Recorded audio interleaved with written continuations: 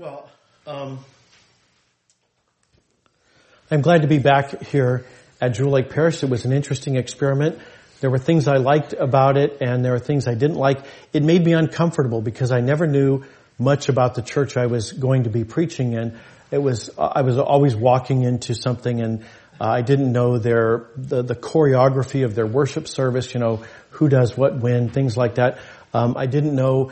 In one church I was supposed to make a bunch of announcements, and so I'm reading this, and George is going to be doing this, and it's like I have no idea who George is. So all in all, it was an interesting experiment, and it made me a little bit uncomfortable. I imagine it made you uncomfortable too, because you never knew who was going to be. I mean, you might have known the name, but you probably didn't have a good knowledge of the people who preached while I was gone. So that's okay. Lent is supposed to make us uncomfortable. Lent is the season of discomfort, and the reason for that is Lent reminds us that we are sinful. I think a lot of the time we try to focus when we think about sin at all, which, most of us do as little as possible, but when we think about sin, we tend to think about sins, specific sinful acts. I shouldn't have done that, or I should have done this other thing. There was something I needed to do and I didn't. We tend to focus on sinful actions, the specific things we do that are sins. But Lent is a great time to remember that those sins came from somewhere. That the sins are actually what happens because we are sinful creatures, and that's a very uncomfortable thought to wrestle with. It's easier to say, the reason I did that was because I was really tired, or because I had a bad day at work, or, it's easy to do that when we say we've got an excuse, right? I did this one thing. But to say, no, this is actually who I am. I am a sinful creature. I am a sinner. And we really struggle with that idea. So, even if we don't disagree with it, we hardly embrace it. So Lent is a time when we think about sinfulness, but we also look forward to the events of the Passion and the Resurrection, because we remember that God has a remedy for our sinfulness. That we're not just saying, I'm a terrible person and that's all there is to it. It's like I am a sinner, but I have a Savior. So we look forward to that as well. So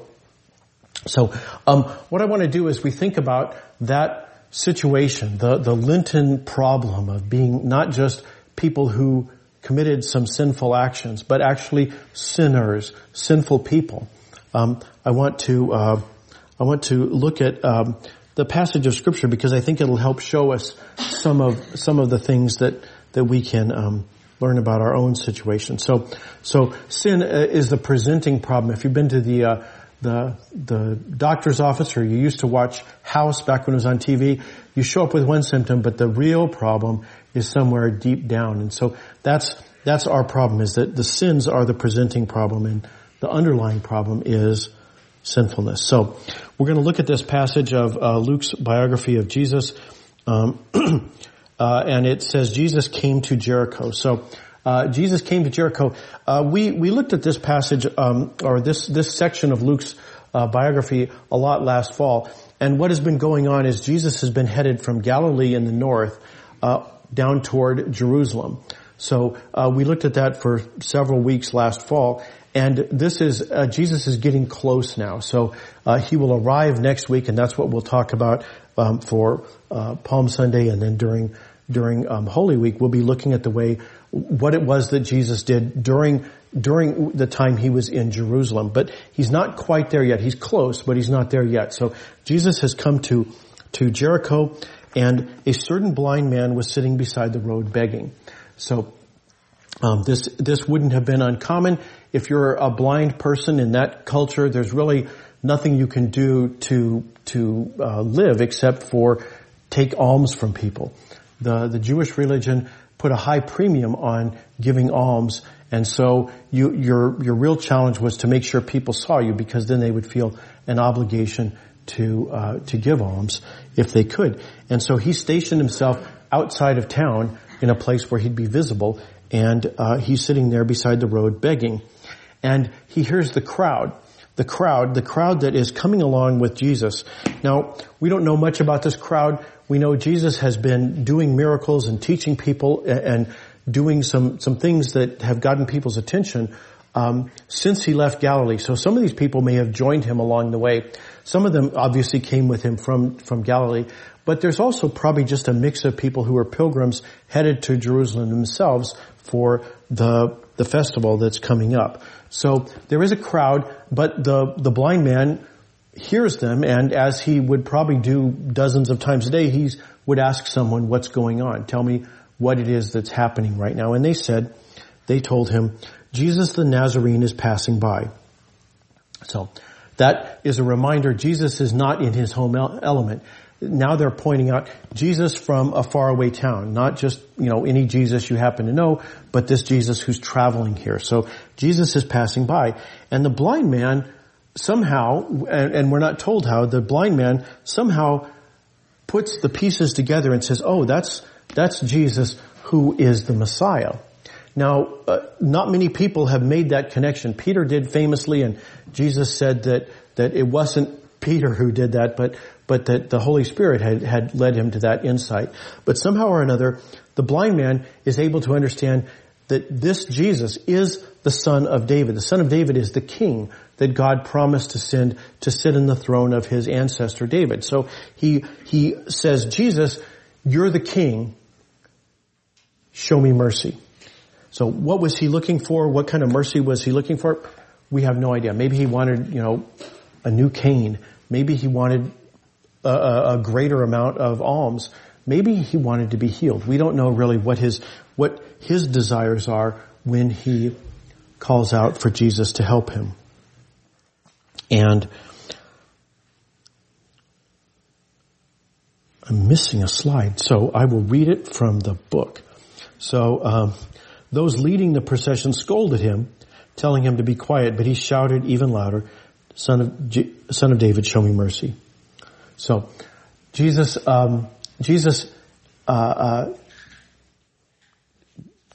is not on the scene yet. I keep running ahead. So those leading the procession, the leaders of the procession, we don't know who those are.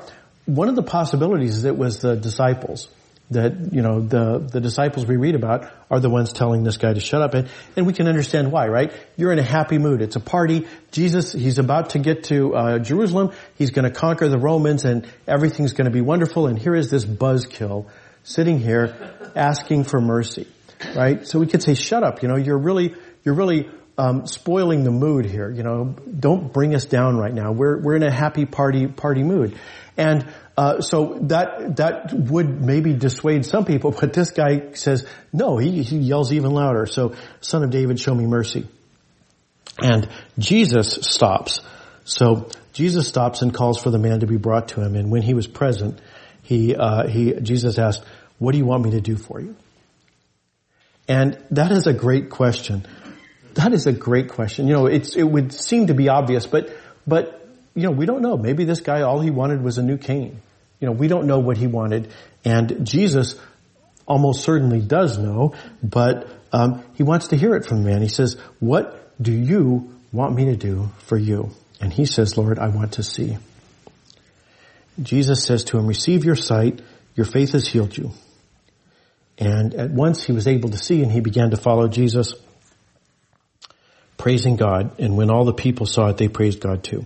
So, this is, it probably sounds like a lot of the other healing miracles that take place in the Bible. I mean, there's some things that are different, but it has the general idea. Somebody is in trouble, Jesus arrives in the scene, and Jesus heals them. Whether it's a woman who's been bent over with some kind of a disease, or a man with a withered hand, or whatever it is, the healing miracles, all kind of follow a pattern, and we're used to reading about them or hearing them. That there are, times in the Bible when Jesus is talking, and there's times when he's healing, and this is one of those times when he's healing.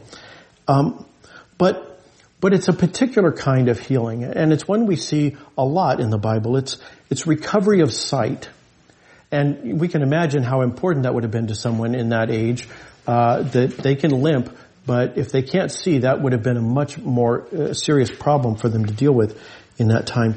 And Jesus seems to have seen his own ministry in particular as being about recovery of sight. He says when he begins his ministry in Nazareth, he quotes the prophet Isaiah. He says, "He, God, has sent me to preach good news to the poor, to proclaim release to the prisoners, and recovery of sight to the blind." And then later on, when John the Baptist's disciples come to Jesus and say, "You're not acting like we expected you to act. We had our mental image of what the Messiah would be like, and you're not that guy, we don't think. So tell us, are you the Messiah?" And Jesus says, "Go and report to John what you've seen and heard. Those who were blind are able to see, and those who were crippled now walk." So for Jesus, that particular type of healing seems to have been a very important part of his ministry, that he saw it as emblematic of everything he was doing. So Jesus was a healer of blindness among his many other things. But if we remember that every miracle is a sign, in the biography that John wrote, he never calls them miracles, he calls them signs, because the idea is that it is pointing to what God is doing, that it is in miniature a picture of the big thing that God is doing. In the same way that a parable takes something true about God and illustrates it with a little story or something like that we can get our heads wrapped around.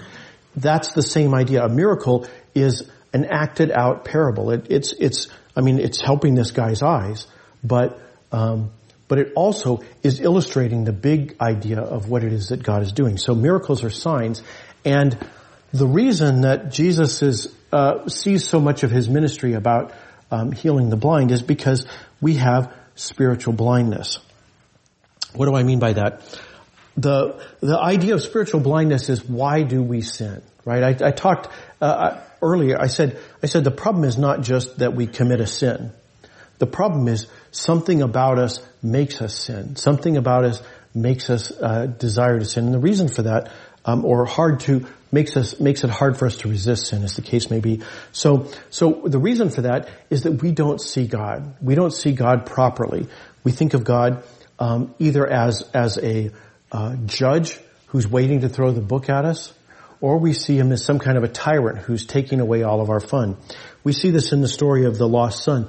The lost son goes off to a faraway country. He loses his money, feeds the pigs, and then comes home, and his father welcomes him. He comes to his senses. He is now able to understand his father in a way that he had not been able to. But the older son didn't have that transformation. He is still not properly seeing his father. He says to his father, the older son says, "Look, I've been slaving many years for you, and I've never disobeyed your orders. Yet you never gave me a goat so I could celebrate with my friends." I don't want to celebrate with you. I want to celebrate with my friends. You're not my friend.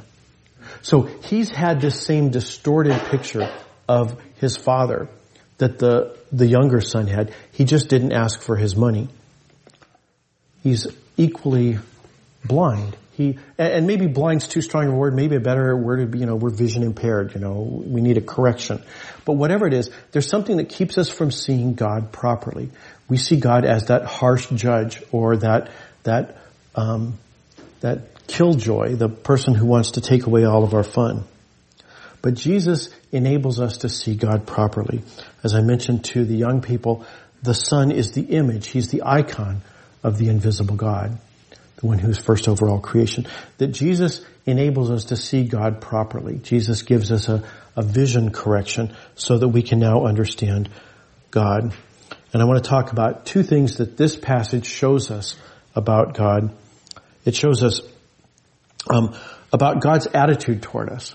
So Jesus illustrates what God thinks about us. We see this because the blind man is sitting there on the side of the road, and the crowd couldn't care less. It's like, shut up, you're spoiling the mood. Let us have our party.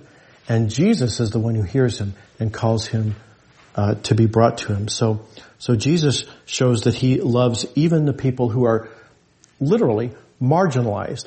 This man is sitting on the edge of the crowd, sitting on the edge of the town. He He is as marginalized as somebody can get. And Jesus loves even the most marginalized people. Jesus loves people who don't have anybody else to love him. So Jesus is showing us that God loves us. God loves us no matter what our circumstances are. And not so much in this passage, but later on next week, we'll remember that Jesus showed how deep God's love is. Not simply that God loves everyone. It's not just wide, but also deep. John tells us about when Jesus was arrested. It says he, having loved his own who were in the world, he loved them to the end. Ultimately, Jesus goes to the cross to show us that there is no end to God's love. So Jesus shows us what God's attitude is toward us. But he also shows us what God is doing. That he shows us the attitude, but also the activity of God. So the signs that we see, those are pointers to the big thing that God is doing. Paul writes in his letter to the Romans, he says, the creation itself will be set free from slavery to decay and brought into the glorious freedom of God's children. Everything that is wrong with this world, we prayed about tornadoes, right? Everything that is wrong with this world will be redeemed and restored to God's intention for it. So the creation itself will be set free from slavery. But we're part of creation. That God will make us into what we are supposed to be. God will take what we are and remake us so that we conform to the likeness of his Son. So by looking at Jesus, we can see what God is doing. He is making the world better. He is healing the places where it is hurting. But he's also restoring it to God's intention. So Jesus is showing us God's attitude and his activity. So what do we do with this? Jesus shows us what God is really like. Jesus corrects our vision. Jesus gives us a new set of lenses. What do we do with that? Now that we can see what Jesus is showing us, what do we do with that? Well, I think there's two things, and we see them right in this passage. There's two things we can do. The first one is to hear the question that Jesus asks, not as going to a blind man some time ago, but as going to yourself. Hear the question, what do you want me to do for you? As coming from Jesus to you. And then figure out what your answer is. What is it you want? This is Jesus. He can give you whatever you want. So ask yourself, what is it I do want? Spend some time on that. Think through what it is that you want. And when he gives it to you, then praise him as the blind man does. So think through what would I ask Jesus to do for me? That's what we can all do individually. But there's something in particular we can do as a body of believers, as the body of Christ in the world. We can do something else. We can not be like the leaders of this crowd. When we hear people asking Jesus for mercy, we can bring them to Jesus instead of telling them to shut up. This is really the challenge of the church. Jesus is saying, bring him to me. And that is our responsibility as a church, to hear the people that Jesus has a heart for and bring them to him.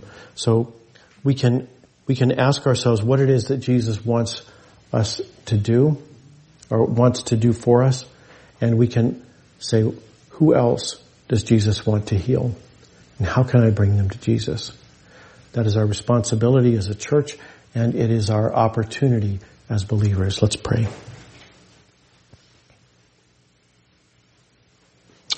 Jesus, even with the stories we love and the stories that we rehearse over and over again in the Bible, we don't see you as well as we would like to.